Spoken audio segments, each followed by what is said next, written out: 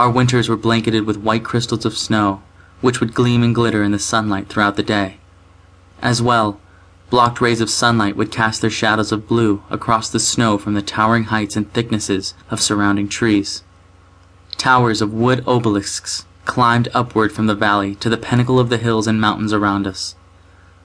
The coldness of winter was warmed by the beauty of nature's creation. Our springs were considered the most breathtaking.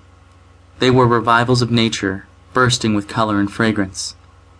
The melting of the long winter snow seemed to awaken the stream with sounds of applause and joyous laughter while bubbling over the polished stones and boulders which lay in the path of its current. Nature's music and song filled the atmosphere with a symphony of arias as life transformed from one season to the next.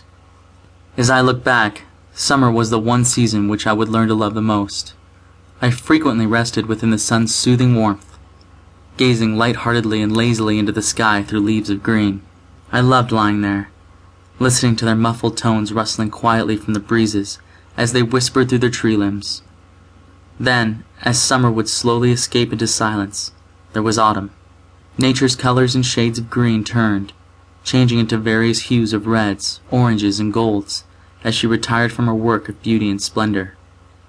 These were the signs which announced time for rest, as Mother Nature retreated back into her den for winter's oncoming hibernation.